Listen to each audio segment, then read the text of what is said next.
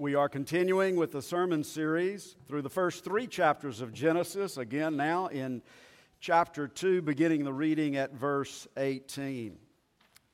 Let us ask the Lord, who breathed out this word by the power of His Holy Spirit and has preserved it for us in Scripture, now to breathe upon us afresh so that we might have ears to hear, minds to believe, hearts to receive, and respond to His Word. Let us pray. Our Father, we give You thanks that You are the God of truth, and Your Word is truth, and You speak the word of truth and life and blessing to us through the Scripture. Grant us grace by the working of Your Spirit to enlighten the eyes of our hearts and to give us spiritual understanding of Your Word, and renew in us, O Lord, a resolve in gratitude to live according to it. Through Christ our Savior. Amen. The Word of God, it is written, "Then the Lord God said, It is not good that the man should be alone. I will make him a helper fit for him." Now out of the ground the Lord God had formed every beast of the field and every bird of the heavens, and brought them to the man to see what he would call them. And whatever the man called every living creature, that was its name. The man gave names to all livestock, and to the birds of the heavens, and to every beast of the field. But for Adam there was not found a helper fit for him. So the Lord God caused a deep sleep to fall upon the man. While he slept, took one of his ribs and closed up its place with flesh. The rib that the Lord God had taken from the man He made into a woman and brought her to the man. Then the man said, "This at last is bone of my bones and flesh of my flesh. She shall be called woman, because she was taken out of man. Therefore a man shall leave his father and his mother and hold fast to his wife, and they shall become one flesh. And the man and his wife were both naked and were not ashamed. Now unto Him who loves us, who has washed us from our sins by His blood, to Jesus Christ be all praise, honor, and glory forever and ever. Amen." This beautiful passage of Scripture overflows with divine instruction for our well-being. But this morning we have time only for 3 major points. I want you to see 3 things. First of all, I want you to see that the creation of the woman out of the rib of the man was the climactic act in God's work of creation, bringing God's work of creation to its very good completion. Secondly, I want you to see God's very good design and intention for the well-being of all humanity in the institution of marriage, the union of a man and woman in marriage. Thirdly, I want you to see Jesus in this passage. I want us to see the redemptive work of Jesus Christ revealed in the mystery of marriage. So 3 major points under which will follow various subpoints. Here we go. First, the creation of the woman out of the rib of the man was the climactic act of God's work of creation, bringing creation to its very good completion. This means that the woman was the crown of creation. She was, so to speak, figuratively, the finishing touch, as it were, the exclamation point of creation, and truly the focal point of creation. Everything leads up to this moment. Now, remember, in Genesis 1, we have that wide-angle, big-screen, macro view of God's work of creation. In Genesis 1:27, we read that God created man, humanity, in His own image. In the image of God, He created him. Male and female, He created them. Now, what's significant in that verse for our purposes this morning is the clear declaration that the female human is created in the image of God, equal with the male human in status, value, dignity, and honor, as an image bearer of the Creator. For our purposes and our focal point today, please note that in the very first chapter of the Bible, the woman is declared by God to have been created in the image of God. Takeaway for today: the Bible is not anti-woman. True biblical faith does not promote or produce the denigration of, or the oppression of, or injustice toward women. To the contrary, the Bible elevates and celebrates women as image bearers of God,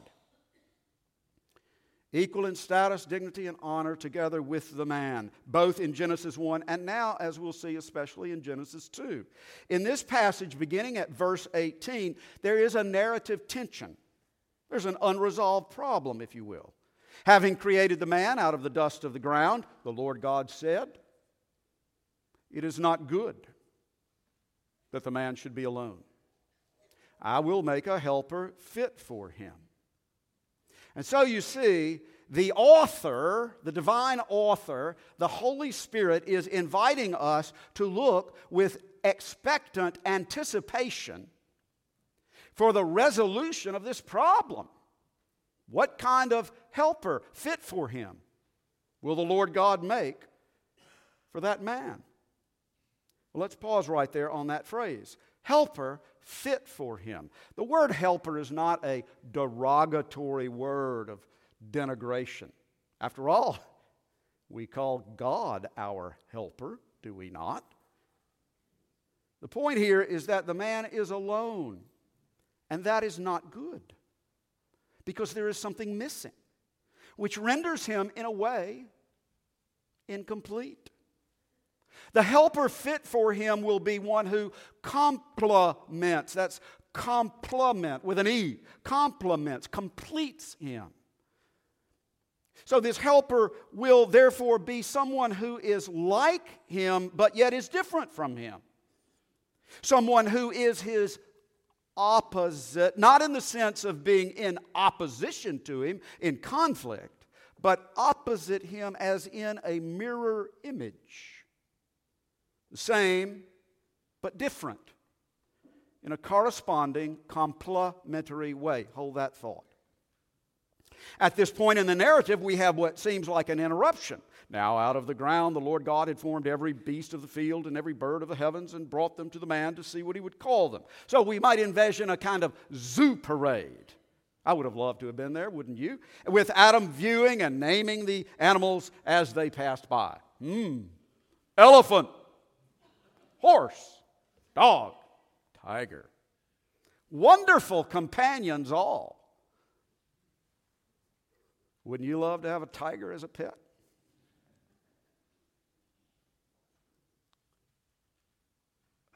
But there's a problem. It's not what Adam was looking for. So the scripture says, "But for Adam there was not found a helper fit for him." Oh. So there it is again, that dramatic tension. The unresolved problem in the narrative. Now what? You see, it's almost as though, I think maybe it was the case that the Lord God, by bringing the animals to Adam, was in a way setting Adam up. Increasing the longing in his heart, impressing upon Adam's heart the sense of his own individual incompleteness, indeed, creation's incompleteness. So the Lord God caused a deep sleep to fall upon the man, and while he slept, took one of its ribs and closed up its place with flesh. And the rib that the Lord God had taken from the man, he made into a woman. Watch carefully. You remember that when God created the beasts of the field, he did so by the power of his word, speaking them into existence. Let the earth bring forth living creatures. There was no specificity about the making of particular creatures. It was accomplished in general, so to speak. Multitudes of animals, male and female, coming forth from the earth. Not so with the human creature. You remember that when the Lord God formed the man, he did so with great care and deliberation and personal attention by his own hand, so to speak, as a potter forming a vessel of clay and then breathing the breath of life into his nostrils. Now, think about this. The Lord God could have formed the woman in exactly the same way. Could he not? Yes. He could have taken another lump of clay, fashioned a female human, breathed life into her, but he didn't create her that way. Why not?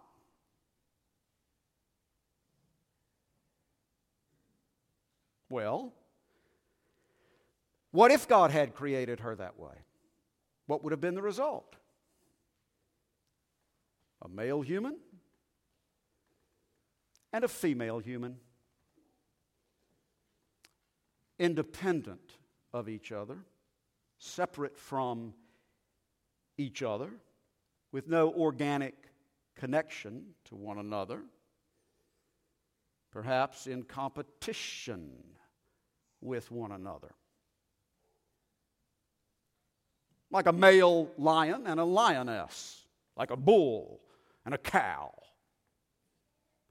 But that's not how God created the man and the woman. God created the woman, the crown jewel of creation, out of the man, so that both the man and the woman would immediately and intuitively know that they were quite literally made for each other, indeed, so that they would see themselves in each other as belonging to one another, and therefore cherish and care for each other in an indissoluble union of heart, soul, mind, and body throughout their life on earth, one flesh. The man and the woman were different but the same. Same but different. And it is that sameness and that differentness together which enables a true union. It is a given fact of nature and of physics and of physical anatomy. Things which are completely different cannot form a true union. And things which are exactly the same cannot form a true union. The man and the woman were the same but different, different but the same, created for true union, not only of body, but also of heart and soul and mind. Now, in almost all of the wedding ceremonies I officiate, I read a passage from Matthew Henry's commentary on Genesis, this passage. Matthew Henry was a Presbyterian minister in England in the 1600s and into the 1700s. Concerning the making of the woman from the rib of the man, he wrote, "She was not made out of his head to rule over him, nor out of his feet to be trampled upon by him,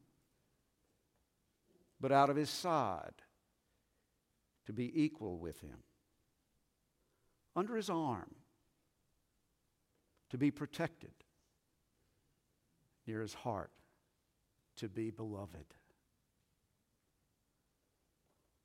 Sounds like something that might have been written in about 1974.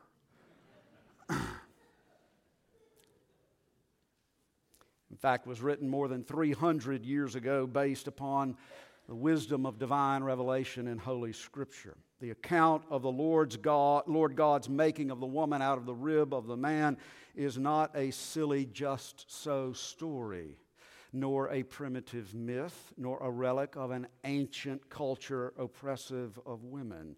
To the contrary, the biblical account reveals to us the wisdom and love of the infinite and eternal Creator who made the woman in a deliberate and intentional fashion so that she might be treasured and cherished and celebrated by the man as the crown jewel of creation. Genesis 2 teaches us that the creation of the woman out of the rib of the man was the climactic act in God's work of creation, bringing God's work of creation to its very good completion. Now that gets us now to major point number 2, God's very good design and intention for the well-being of all humanity in the union of a man and woman in marriage. Genesis 2 records the first wedding ceremony. That's what we have here. You see, at the end of verse 22, referring to the Lord God, it says, He brought her to the man. He brought her to the man. Bum, bum, ba, bum. Get that? And when the man beheld his bride, you can just envision that. When the man beheld his bride, he burst forth with the first love poem in human history. Or we might suppose the first wedding vow in human history. This at last, this at last is bone of my bones and flesh of my flesh, which means she was made out of me, for me, and by implication, I was made for her. She shall be called woman because she was taken out of man. Hebrew, she shall be called Isha because she was taken out of Ish. Now, John Calvin comments tenderly on the significance of the woman's having been taken out of the man. Calvin writes, in this manner, Adam was taught to recognize himself in his wife as in a mirror. Something was taken from Adam in order that he might embrace with greater benevolence a part of himself. He lost, therefore, one of his ribs. But instead of it, a far richer reward was granted him, since he obtained a faithful associate of life.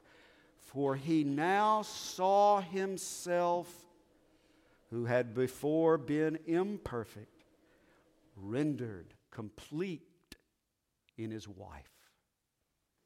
So much more on which we could comment here, but let me emphasize one principle which still applies to married couples today, which is that even though today wives are not made out of husbands' ribs, the Scripture teaches us this enduring principle that husbands and wives ought really to look upon one another as though they literally were. As though they literally were. Take this passage and see yourself in it, so that with spiritual eyes, husbands and wives actually see themselves in the other. This is the ultimate significance of the one flesh union. Marriage is not a contract between two independent individuals. Marriage is the union of two persons who become one. When Bill marries Jane, Bill doesn't remain Bill. Bill becomes Bill and Jane. When Jane marries Bill, she doesn't remain Jane. She becomes Jane and Bill. One flesh, union. So the first wedding of man and woman reveals to us God's intention also for the propagation of the human race and the establishing of order in human society upon the foundation of the marriage covenant. This is how God builds humanity and human society. The family, the marriage of a man and a woman is the basic building block of human society. Destroy that foundational building block, and you destroy society. And so, with reference to future marriages, the Scripture says, therefore, that is, because God designed, defined, and ordained marriage as the union of a man and a woman, therefore a man shall leave his father and mother and hold fast to his wife, and they shall become one flesh. Marriage is the basic building block of all human society, which God ordained for the well-being of humanity in general and for the building up of His church. That His people might bear children whom they raise and nurture in the instruction of the Lord to His glory and the advance of His kingdom upon the earth. Now think about that biblical vision, that doctrine of marriage, and think about how our contemporary culture hates it and rails against it. From the proponents of no-fault divorce to the broad acceptance, indeed now the normalization of cohabitation without marriage, to the radical feminists who deny the basic differences between men and women and who declare marriage to be a social structure of oppression, to the gender revolutionaries who tell us now that there really is no such thing as male and female because gender is merely a social construct which we make up and determine for ourselves, to those who redefine marriage to include so-called same-sex marriage in which there can be no real and true union according to the design of the Creator. These all are expressions of fallen humanity's tragic confusion about what it means to be human, about what it means to be male and female, created in the image of God, and about God's good intention and purpose for the flourishing of all humanity by means of the divinely ordained institution of marriage. Now in Genesis 2, prior to Adam's sin, prior to the curse upon Adam and the creation, we see what God intended for the marital relationship, indeed, the good and beautiful relationship which He gave to the man and the woman. Verse 25 says, the man and his wife were both naked and were not ashamed. Naked and not ashamed. Now, this verse speaks about much more than physical nakedness. Being naked but not ashamed describes a relationship of complete transparency with nothing to hide, nothing to fear, a relationship of complete acceptance and perfect trust. There was nothing to keep them from one another. There was no obstacle to intimacy. You see, in the very beginning, God's very good design and intention for marriage is that it be such a union, it is a relationship of such complete security in which the man feels affirmed and the woman feels cherished and safe, in which they as husband and wife can enjoy life together to the fullest, to the glory of God.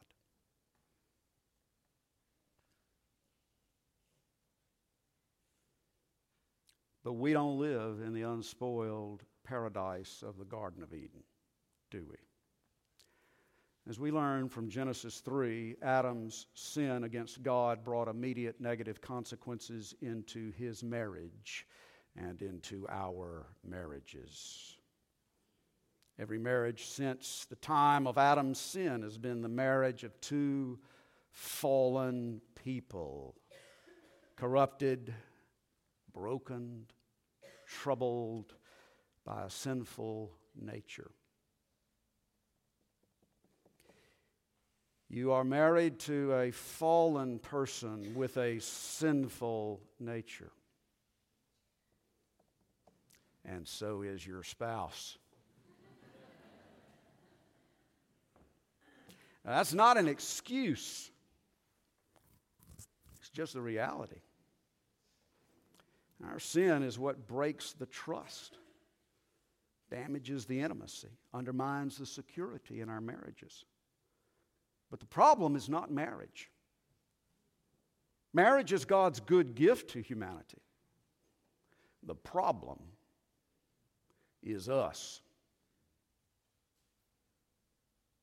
That gets us to the third major point of this sermon. I want us to see Jesus in this passage. I want us to see the redemptive work of Jesus Christ revealed in the mystery of marriage. In his letter to the Ephesians, chapter 5, the Apostle Paul gives marriage counsel to husbands and wives based on Genesis 2.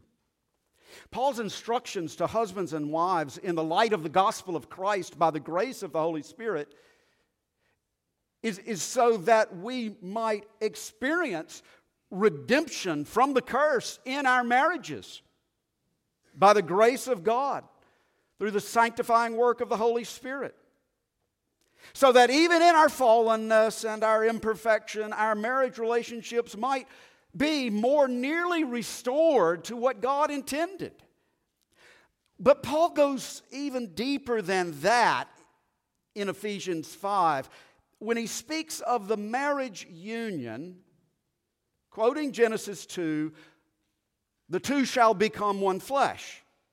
He says, this mystery is a profound one. And I am saying that it refers to Christ and the church. So the marriage bond of husband and wife is, says Paul, an illustration, a living parable of the mystical union of Christ and his bride, the church. But how does the marriage of Adam and Eve point to the union of Christ and the church in this remarkable way? And now, again, I'm quoting Matthew Henry. Adam was a figure, a foreshadowing. Adam was a figure of him that was to come, the second Adam, the true Adam, Jesus.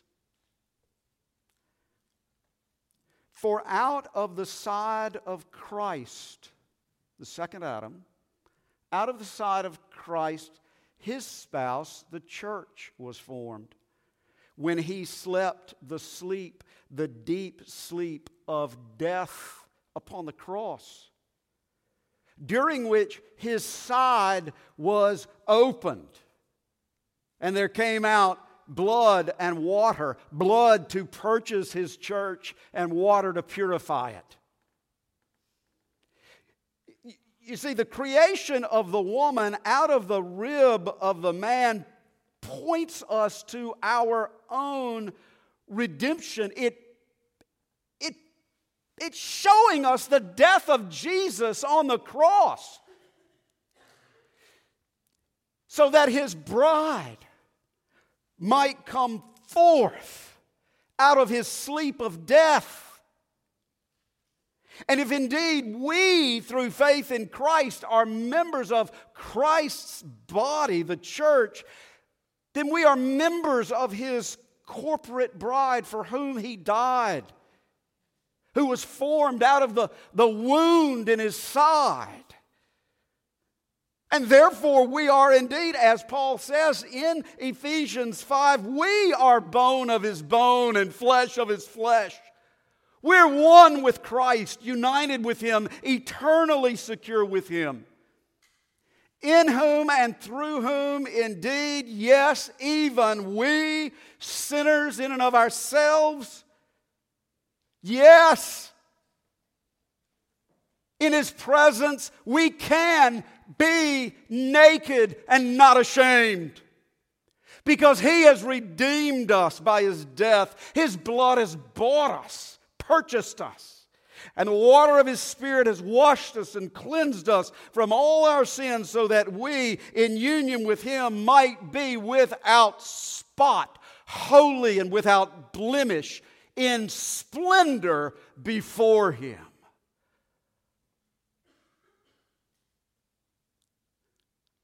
That's who Eve was. And that's who all who are created in Christ Jesus are.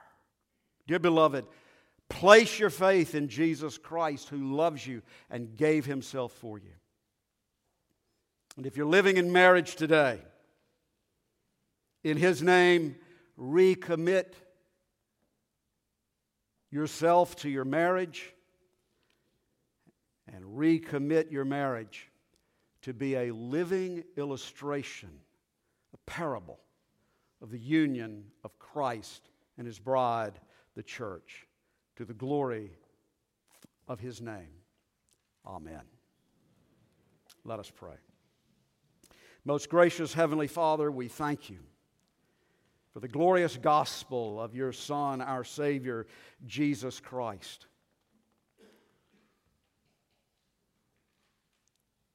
who from heaven came and sought us to be his holy bride.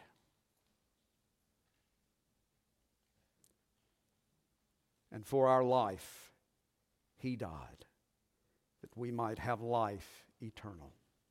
Grant us this grace, we pray, to believe what you say and to live in accordance with it. In Jesus' name, amen.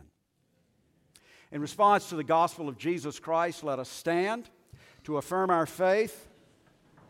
This morning from the Heidelberg Catechism, in the sections on the providence of God, as we are in the Thanksgiving season and noting God's good and faithful providence to us.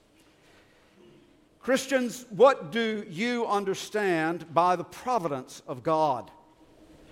Providence is the almighty and ever-present power of God, by which he upholds, as with his hand, heaven and earth and all creatures, and so rules them that leaf and blade, rain and drought, fruitful and lean years, food and drink, health and sickness, prosperity and poverty.